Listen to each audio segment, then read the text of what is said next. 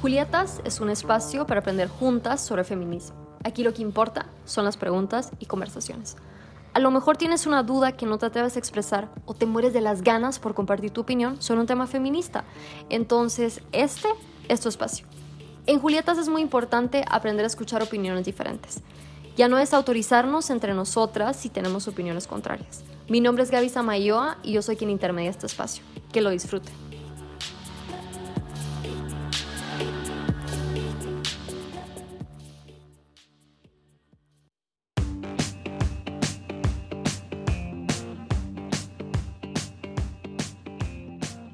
Bienvenidas a otro episodio más del podcast. Este es acerca de un tema que yo tenía muchísimas ganas de hablar desde hace algún tiempo. Es el porno feminista. Y no lo había hecho porque tenía miedito a ser tachada de mala feminista. Pero pensando en las cosas y analizando la situación en la que estamos viviendo, pienso que es muy importante generar conversaciones entre feministas que a veces nos incomodan porque tocan fibras muy sensibles o son debates muy álgidos dentro del feminismo, porque también hay opiniones contrarias que chocan frontalmente, pero creo que es a través de este ejercicio donde podemos aprender a dialogar sin atacarnos, sin descalificarnos y podemos aprender las unas de las otras.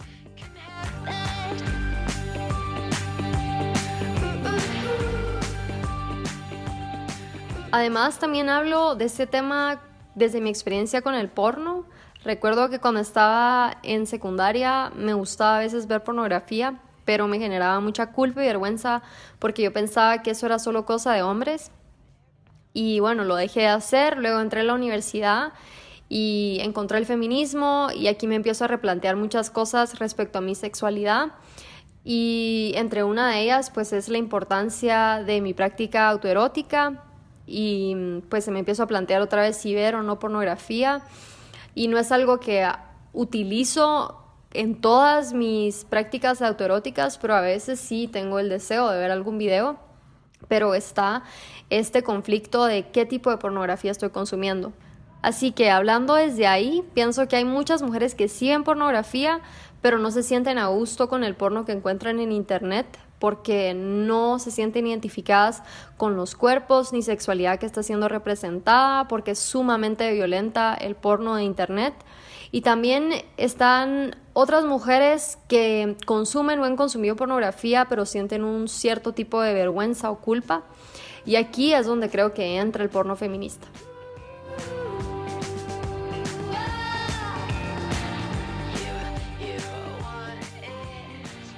La invitada para este episodio es Claudia Armas. A ella la encontré navegando por internet y así me topé con un artículo que escribió para La Cuerda que se llama La postura porno y aquí analiza las dos corrientes del feminismo que abordan la pornografía.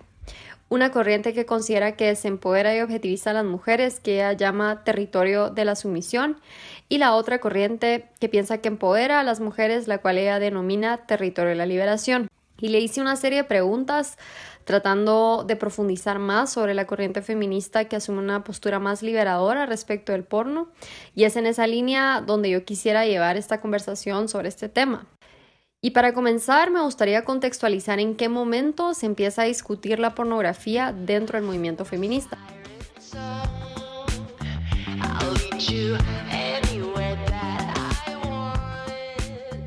Tenemos que ubicarnos a finales de los 70s, cuando la producción del porno se extendió a gran escala. En Estados Unidos hubo una proliferación de este género y se internacionalizó gracias al cine X y nace lo que se conoce como la era dorada del porno. Y es aquí donde surge el debate en el feminismo que se conoce como las guerras del sexo, que se discute temas como lo es la pornografía, pero también se extiende a otros tópicos como lo es la prostitución y el trabajo sexual, pero que en este episodio no los voy a tocar para no desviarme del tema central, que es el porno feminista. Como bien dice Claudia Armas en su artículo, están estas dos corrientes que discuten la pornografía. Una es la corriente antipornográfica, que ella llamó el territorio de la sumisión, que surge a mitad de los 70s a la mano de Catherine McKinnon y Andrea Dworkin, que son algunas de sus exponentes, y el argumento central de esta corriente es que la pornografía mercantiliza la violación. Y aquí nace una frase que seguramente han escuchado, que es: la pornografía es la teoría y la violación es la práctica. Y por el otro lado se perfiló la otra corriente feminista en contra de la censura de la pornografía, y una de sus críticas a la corriente del feminismo antipornografía es que parten de una visión exclusivamente dañina del sexo y que por lo tanto el porno se ha juzgado únicamente desde la violencia contra las mujeres.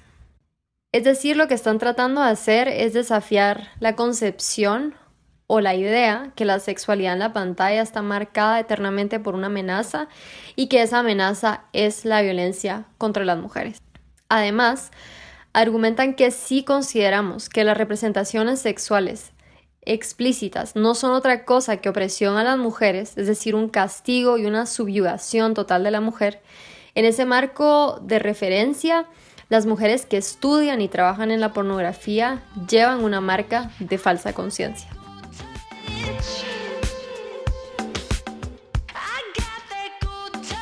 Y es que el porno feminista de hecho va más allá de videos sexuales con esa etiqueta, sino que también se trata de un movimiento que comenzó hace más de 40 años y que involucra a una escena de activistas pro sexo, un entorno cultural nutrido de escritoras, psicólogas y sexólogas que están buscando informar a un público diverso sobre lo que es una sexualidad sana. Y una de las herramientas que utilizan es el porno feminista.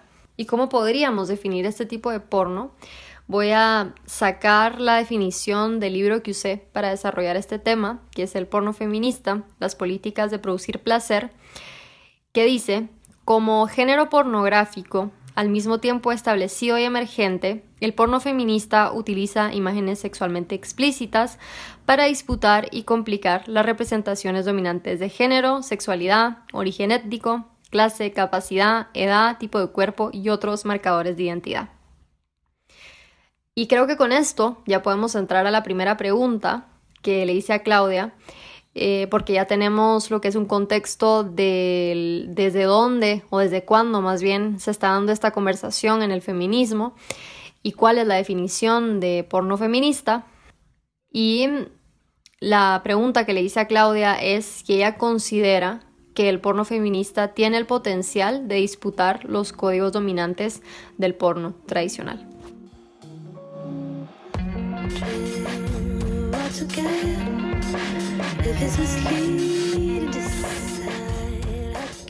Soy Claudia Armas y me dedico a crear identidad de marcas. Mi trabajo se relaciona con el entendimiento y el desarrollo de códigos visuales, verbales y simbólicos, y a la generación de marcos filosóficos y de comportamiento en el terreno mercadológico con las marcas. Mi interés en temas culturales parte de esa necesidad de comprender los contextos y también de una profunda curiosidad por el ser humano y su subjetividad. Me fascina estudiar mapas que descifran ese profundo misterio. Y en la búsqueda de esas identidades y de esos símbolos también he desarrollado una fascinación por el tarot, así que también soy tarotista.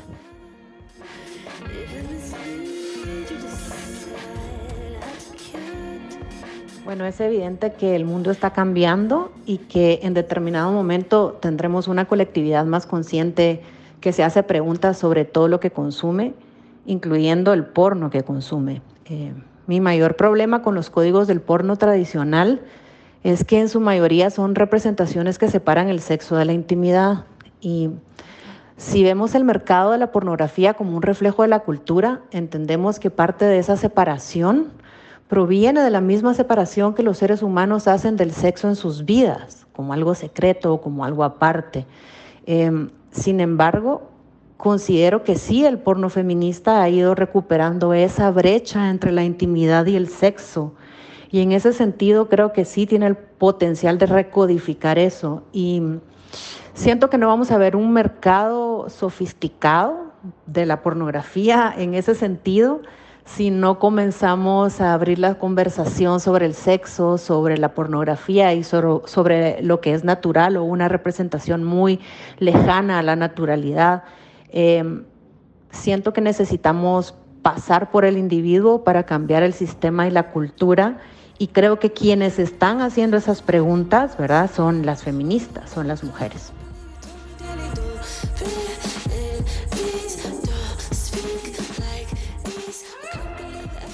Otro aspecto que hay que resaltar acerca de este tema es que el porno feminista, además de ser un movimiento emergente y una producción cultural alternativa, es un género dentro de la industria de medios de entretenimiento. El porno feminista es una industria dentro de una industria multimillonaria.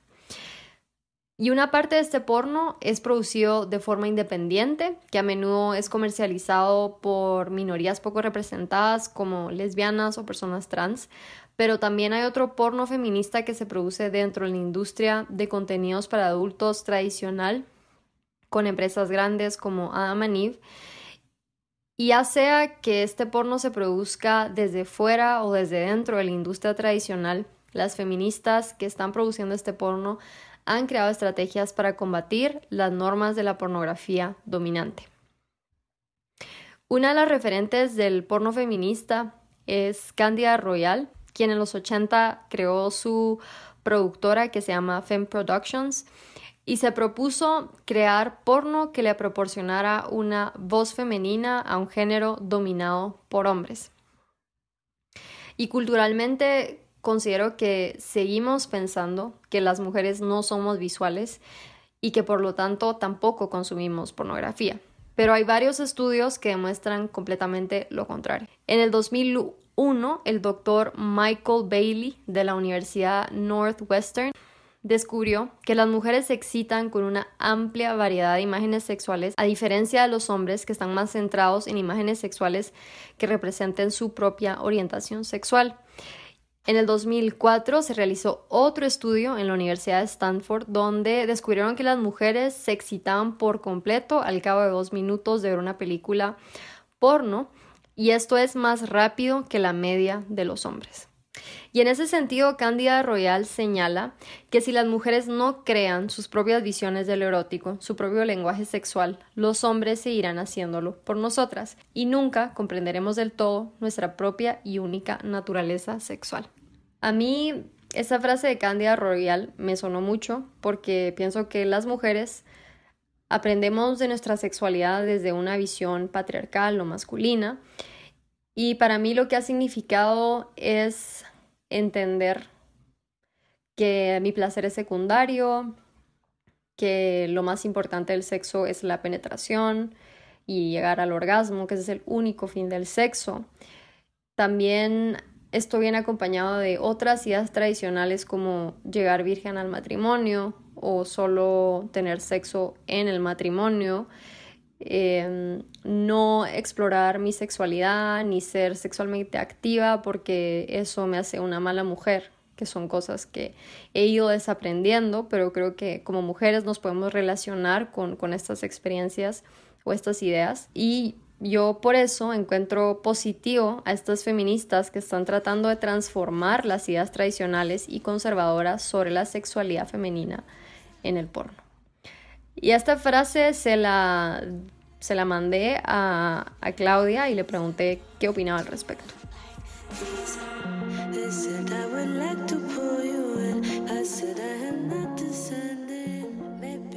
Creo que no hay una propia y única naturaleza sexual femenina, y en eso estoy en desacuerdo, en esa parte de la aseveración. Pero sí estoy de acuerdo en que es importante que si las mujeres quieren avanzar en la industria porno, necesitan crear plataformas que no solo representen una visión propia de la sexualidad y del erotismo, sino también una visión propia del negocio, ¿verdad? De la sensibilidad de las personas que trabajan en la industria, de cómo se distribuye, ¿verdad? Pero eso es asumiendo que las mujeres quieran hacerse cargo de una industria porno feminista, cosa que no es obvia.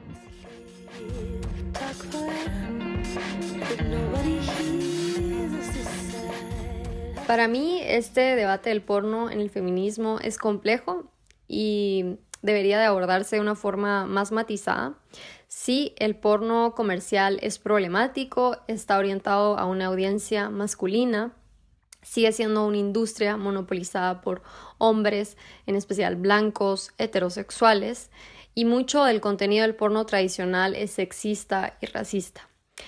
Pero también hay propuestas alternativas, creadas por personas que quieren representar el sexo de una forma positiva e inclusiva, y eso también viene acompañado de una audiencia diversa que quiere ver este tipo de contenido en el porno.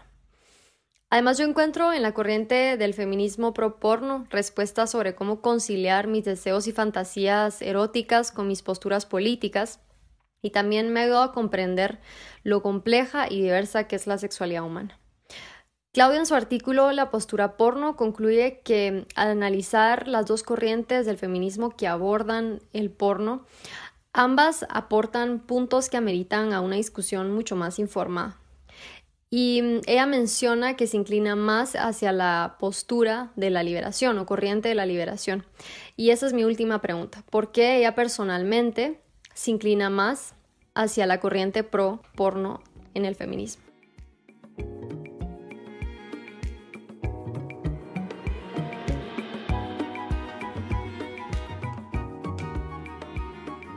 Pues mi naturaleza es más liberal que conservadora y he visto cómo en los últimos años el liberalismo ha ido perdiendo terreno hacia nuevas maneras de prohibición que provienen del pluralismo y eso me preocupa.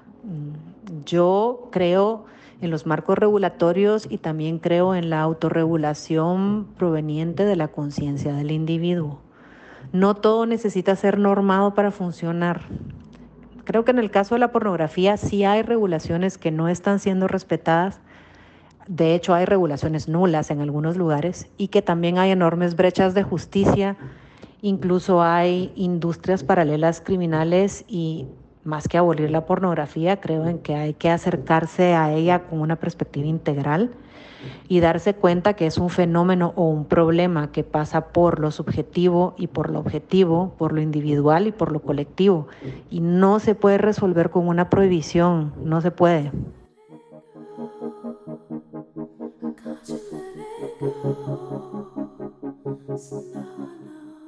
En este episodio estoy agregando un nuevo segmento llamado Puntos para la Reflexión. Y el propósito es compartir las ideas centrales o más importantes que me gustaría que se llevaran de cada episodio. Sobre el tema del porno feminista, voy a centrar mi reflexión en torno al deseo, al placer y las fantasías. Creo que las mujeres todas podemos estar de acuerdo que la sexualidad femenina siempre ha estado en aprietos, ya sea por la violencia o la cultura conservadora, sexista y racista. Y el porno, como bien dice Claudia, es un tema que atraviesa diversos puntos de la sociedad, tanto a nivel colectivo como individual. Y uno de estos son el deseo, el placer y las fantasías, aspectos de la sexualidad femenina que nos han sido completamente arrebatados. Si hablamos del deseo, tenemos que pensar en las contradicciones que vamos a encontrar cuando reconocemos que el deseo se construye en un mundo de relaciones patriarcales. Y este es un aspecto que se elude completamente cuando decimos que el porno solo es cosa de hombres y que no tiene absolutamente nada que ver con el deseo femenino. Esta afirmación, a mi parecer, anula completamente el deseo femenino y está analizando la sexualidad de las mujeres como si solo existiera un solo tipo de sexualidad femenina. Otro punto que también resaltó Claudia. Así que habemos mujeres que nos gusta el porno, otras encuentran excitante el porno violento, a otras mujeres les gusta el sadomasoquismo. ¿Y qué hay de las fantasías y deseos de las mujeres lesbianas o trans? Ellas también tienen otros tipos de deseos y fantasías y seguramente muchas de ellas también ven pornografía. Virginia Despentes es una feminista que dice: los deseos de todas las mujeres son el resultado de los dispositivos patriarcales que han moldeado nuestra identidad.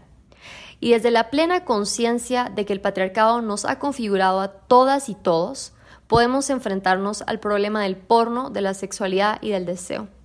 Y comprender que la solución no pasa por decretar, proponer o querer otros deseos para las mujeres que sí disfrutan con la pornografía. Desde mi experiencia, si nuestra postura política choca frontalmente con nuestros deseos y nos hace sentir culpables o con vergüenza, o nos hace creer que deberíamos desterrar o racionalizar nuestro deseo para cambiarlo, creo que deberíamos devaluarla. Recordemos que el sistema patriarcal siempre ha querido controlar la sexualidad femenina. censurándola, impidiendo y mutilando el placer femenino. Así que tenemos una tarea feminista, y es afirmarnos como sujetos sexuales que afirman y defienden su placer. Aunque nos han dicho todo lo contrario, y a pesar de que vivimos bajo las normas del patriarcado, las mujeres sí podemos ser dueñas de nuestra sexualidad. No seamos aliadas del orden rechazando nuestro deseo, seamos aliadas de nuestros deseos en contra del orden.